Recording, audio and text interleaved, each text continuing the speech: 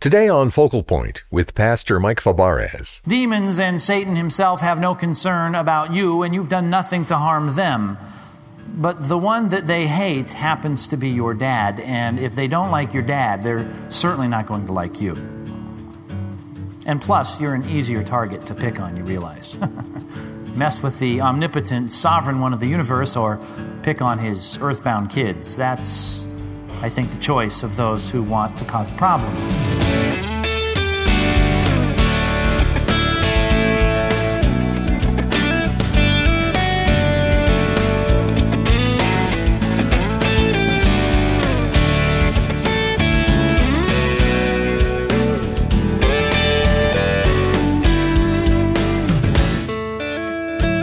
Been a Christian for a while, it can be easy to let your guard down against temptation.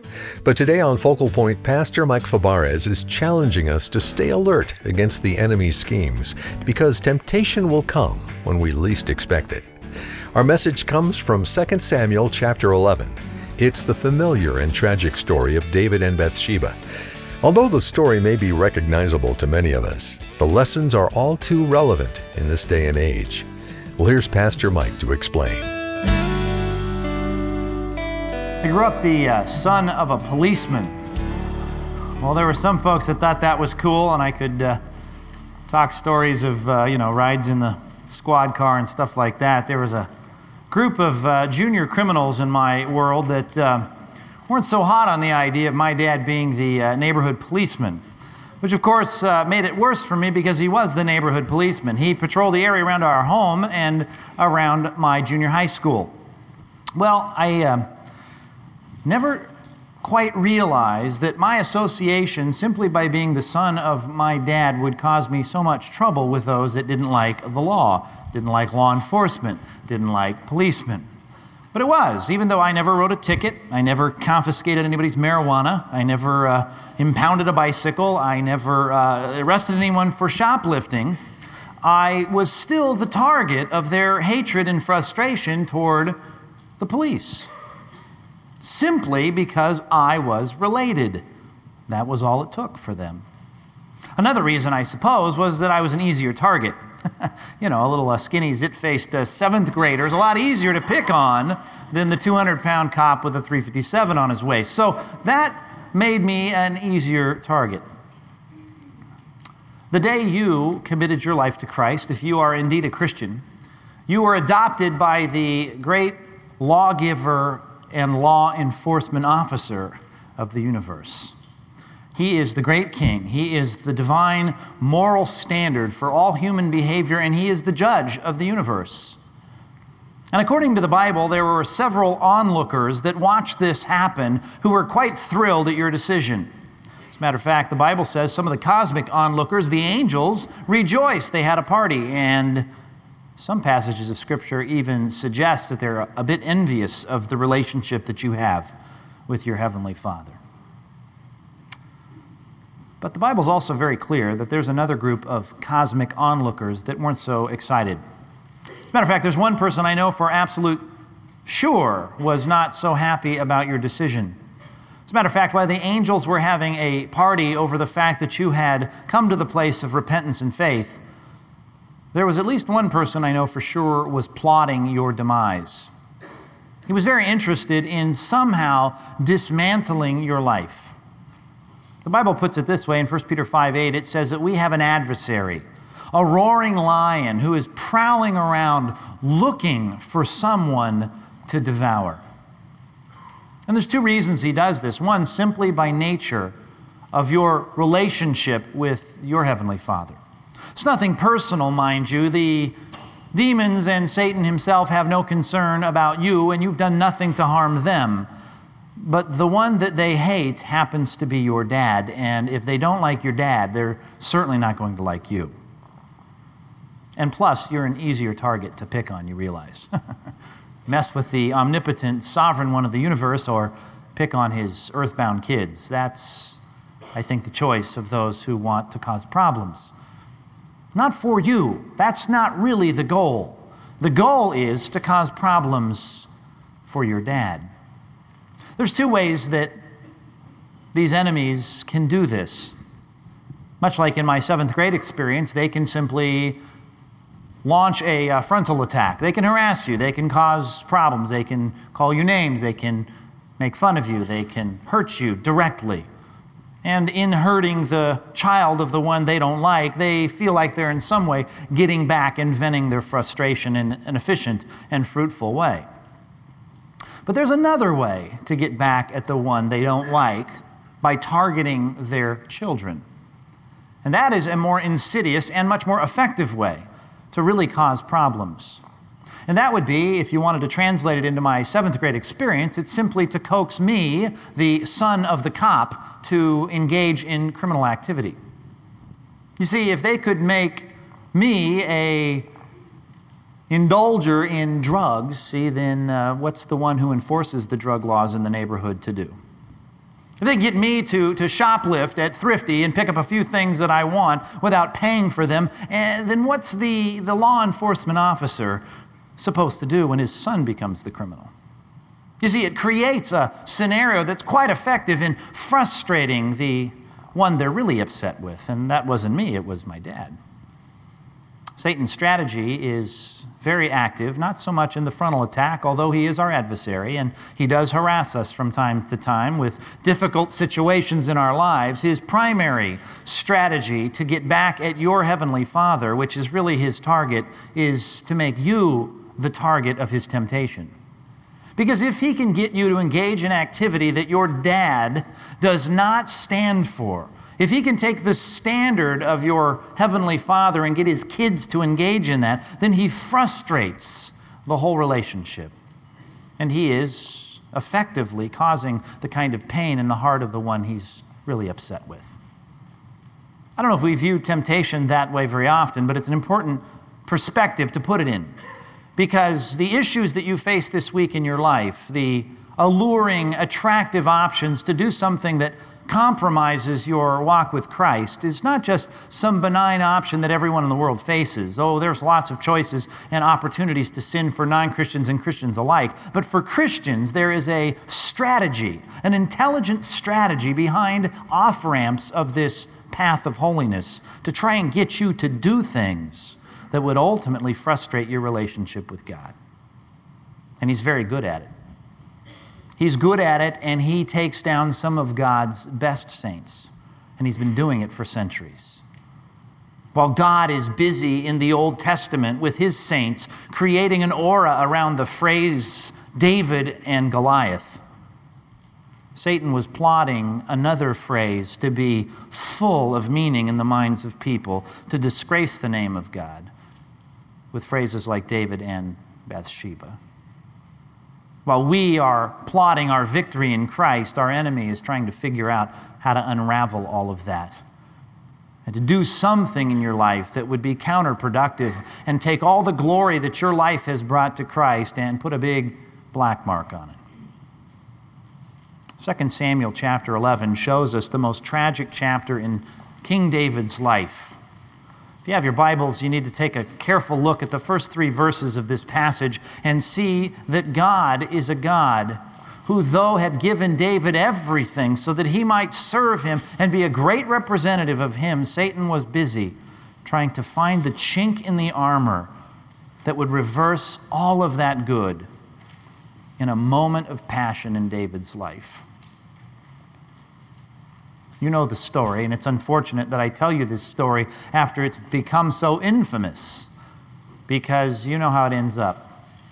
But pretend with me for a few moments you don't know how this ends up, and let's just look a little bit at the context and realize that this seemed to be a pretty benign statement about what David was and wasn't doing. Look at it in verse number 1. It says, "In the spring, at the time when the kings go off to war." You got to understand, the ancient Near East, you're going to fight a battle. You don't want to do it in the winter. You don't want to do it in the fall. You want to do it in a time when you've got ripe wheat in the fields. You've got some fruit on the trees. You've got roads that are not muddied by rain. And so the springtime is an ideal time to take your troops and your war machines to go out and fight your battles. And notice that it says it's the time when the kings go off to war. See, there's no red phones. There's no satellite uplinks. There's no comm units in the ancient armies, if you were going to give directions to your army and you were the commander-in-chief, you better be there physically because there's no way to communicate hundreds of miles away. And so the kings would often go out with their armies and fight battles, and this was the time that they did it. David sent Joab, it says in the middle of verse 1, out with the king's men and the whole Israelite army. And they destroyed the Ammonites. You might remember in the last chapter we saw the Ammonites pick a fight with the Israelites, and the Israelites responded, and they responded with a victory, or at least it seemed. But in reality, all they did was back the Ammonites up into their capital, their big fortress city, the city of Rabbah. Well, the weather changed, the climate changed, there was no time to besiege the city, so it says here that they went back in the springtime to destroy the Ammonites and besiege Rabbah, and that's what they were engaged in doing. 5 real tragic words here coming up at the end of verse 1. But David remained in Jerusalem. Now you can, I suppose, build a case for Dave for being there, and perhaps he had a legitimate reason for not being out where the kings normally were fighting a battle, but you've at least got to admit that David ends up being in the wrong place at the wrong time. You'd agree with that, right? You know the story, you know where it's going. But the real problem with David being in Jerusalem while his army and his commanders were out in the field fighting a battle wasn't so much that David ended up in the wrong place at the wrong time, because all of us at times in our lives, unbeknownst to us, we end up in the wrong place at the wrong time. The real tragedy was that the David that we read about in this passage was a David that we've learned about who didn't just end up in the wrong place at the wrong time, he ended up at the wrong place in the wrong time with a wrong character. He ended up there with a backpack full of decisions he had made in his life that were small compromises that were about to explode and blossom into a huge compromise that would not only cost him his integrity, it would cost people their lives, and it would cost the kingdom greatly in the years that would follow. Now, I say that because all of us find ourselves sometimes in inopportune situations where Satan decides to creep in and tempt us to do wrong. But David was sin looking for a place to happen because the area that Satan chose to tempt him in was one that he had a long history of making compromises in, and that was simply the area of his sex life. You see, God had made it really clear at the very beginning of creation in Genesis chapter 1, God created Adam and Eve.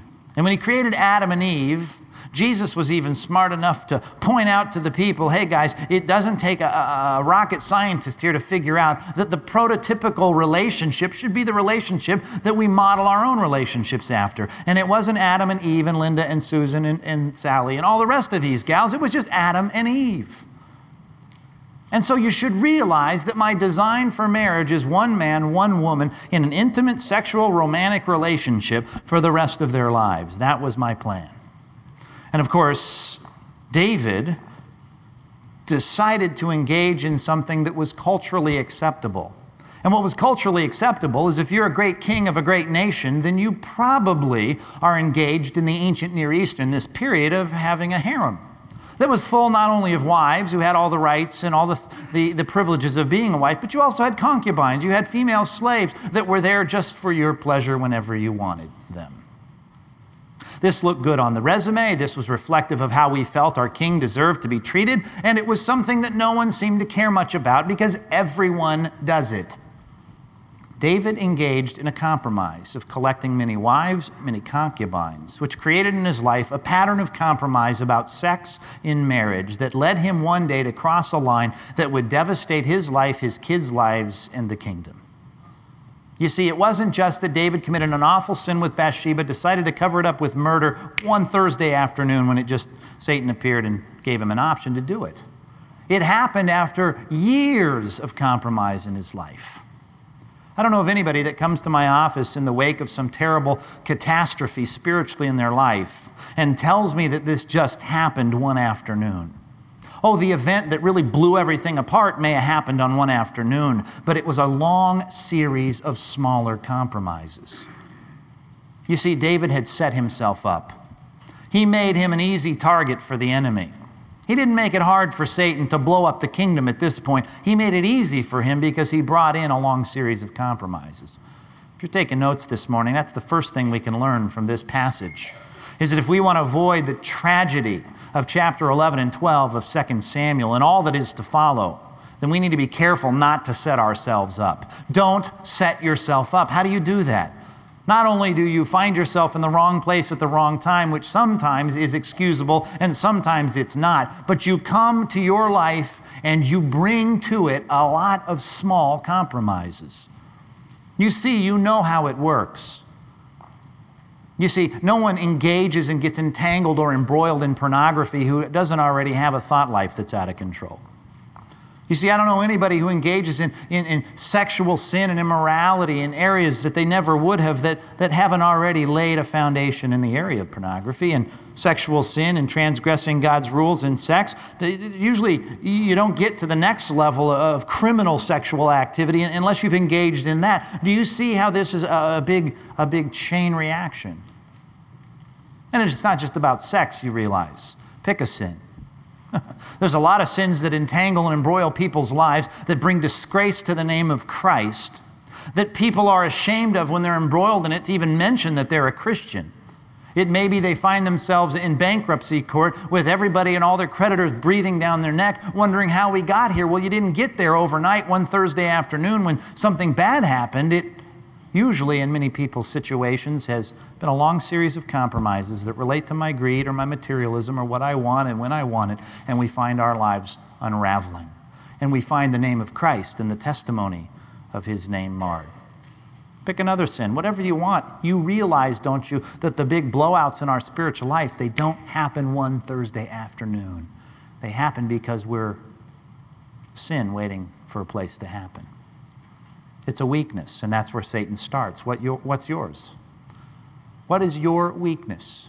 Whatever it is, he's going to try and exploit it. And we either open the chink in the armor with our further compromises, or we begin to close the chinks in our armor, and we protect and defend that area of weakness. What is your area of weakness? Years ago, I blew out my knee in a sporting event, and it was one of those ugly athletic injuries. Well, I went to the doctor and then ended up with a rehab doctor who said to me, you know what, we can do one of two things.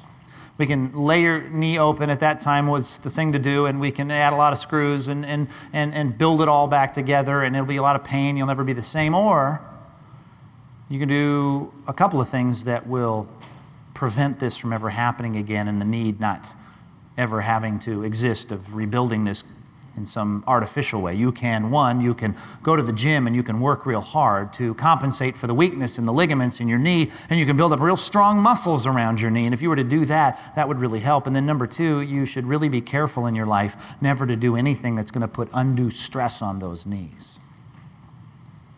Well, my response to that was, I'll take the latter. I don't want things in my knee that don't need to be there. I'd like to try and do this the natural way, and if I can, I'd like to do my best to rebuild it. So whenever I make it to the gym, which I may not be able to convince you very often, but when I make it out to the gym, you can bet that one thing I'm going to do is give attention to my weak knee and try and do something to wake up those muscles around it and protect that weakness.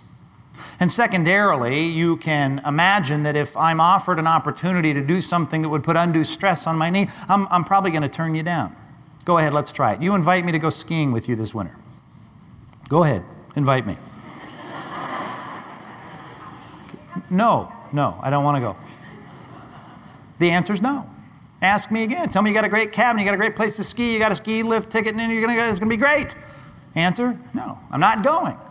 And I'm not going to go because I don't want to risk it. And I'm bold enough to say, I got a problem. And if I don't protect that problem and that weakness, I'm going to be in a heap of trouble. So I got to keep trying to go to the gym to help my knee out. And I've also got to make sure that I don't engage in any activities that would put me at risk. Call it legalism if you want. Are you tracking with me? But it's just wisdom. Do you understand what I'm saying? There are things in my life that I will not do that you may feel the freedom to do, and you may call me a legalist for not participating, but I know my weaknesses and I don't want to go there. Do you have that kind of vigilance about your spiritual life that I have about my physical bones in my leg? That's the kind of vigilance we need to have. Cognizant of my weakness, knowing, God, I'm vulnerable. What is your vulnerability? For David, it was sex, and for a lot of people in our culture, it's still sex, isn't it? God's built some parameters, and He says you can blow your life up and destroy it right here. Just step outside of these parameters. If you know that's your weakness, then what are you doing to protect it? Is your goal, like a lot of immature Christians' goal, how close can I get to sin without crossing the line? Or is it wisdom, which is how far away can I get from ever putting my life in danger by tempting that particular weakness of my life to destroy everything that I've been trying to build up in my walk with Christ? Don't set yourself up. You set yourself up by being in the wrong place at the wrong time. Okay, sometimes we can't control that, but you sure can control what you bring to those moments of vulnerability. Have you prepared? Have you protected? Have you defended? And when I say protect that weakness, I don't mean protect it with secrecy. I mean you protect it with accountability. Do you understand the difference? People know your weakness. Do people know your weakness? Or are you one of those private Christians? Because if you're a private Christian, then you're sin waiting for a place to happen. David sitting around in Jerusalem was not a good idea, not just because he should have been on the battlefield, but it's not a good idea because I know who David is. And David's got a lot of compromise in his life.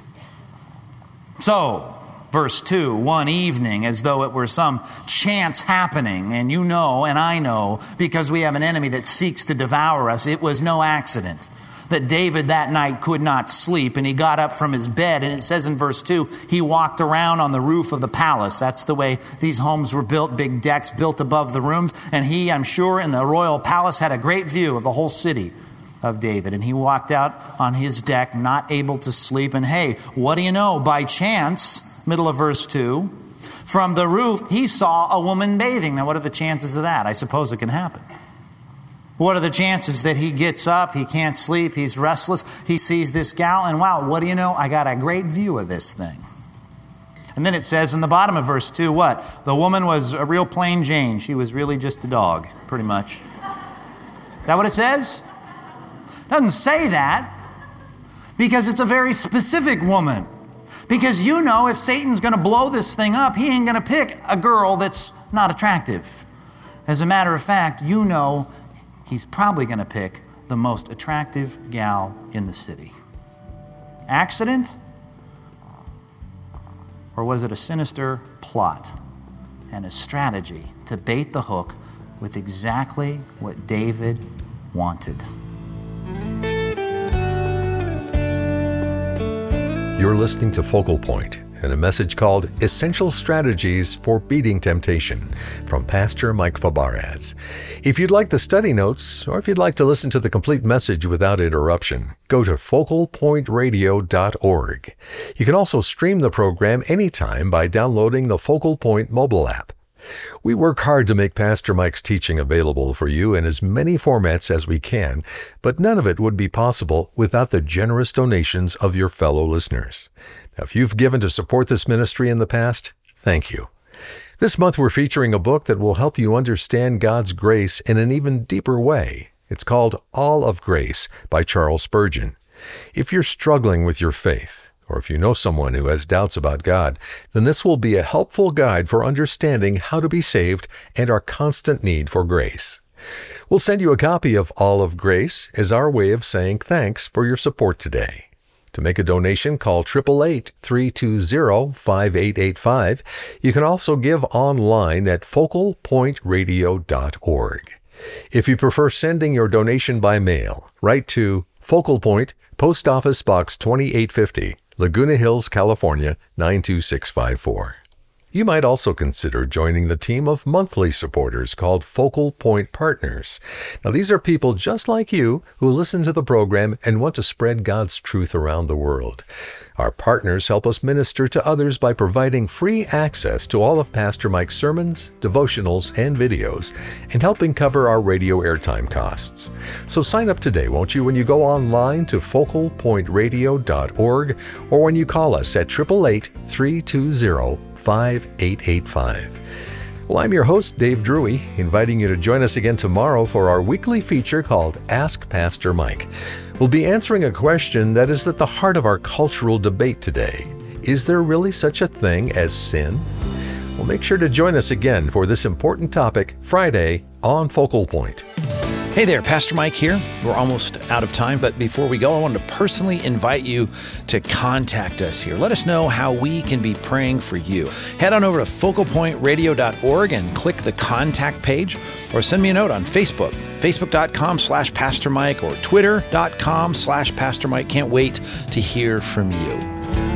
Today's program was produced and sponsored by Focal Point Ministries.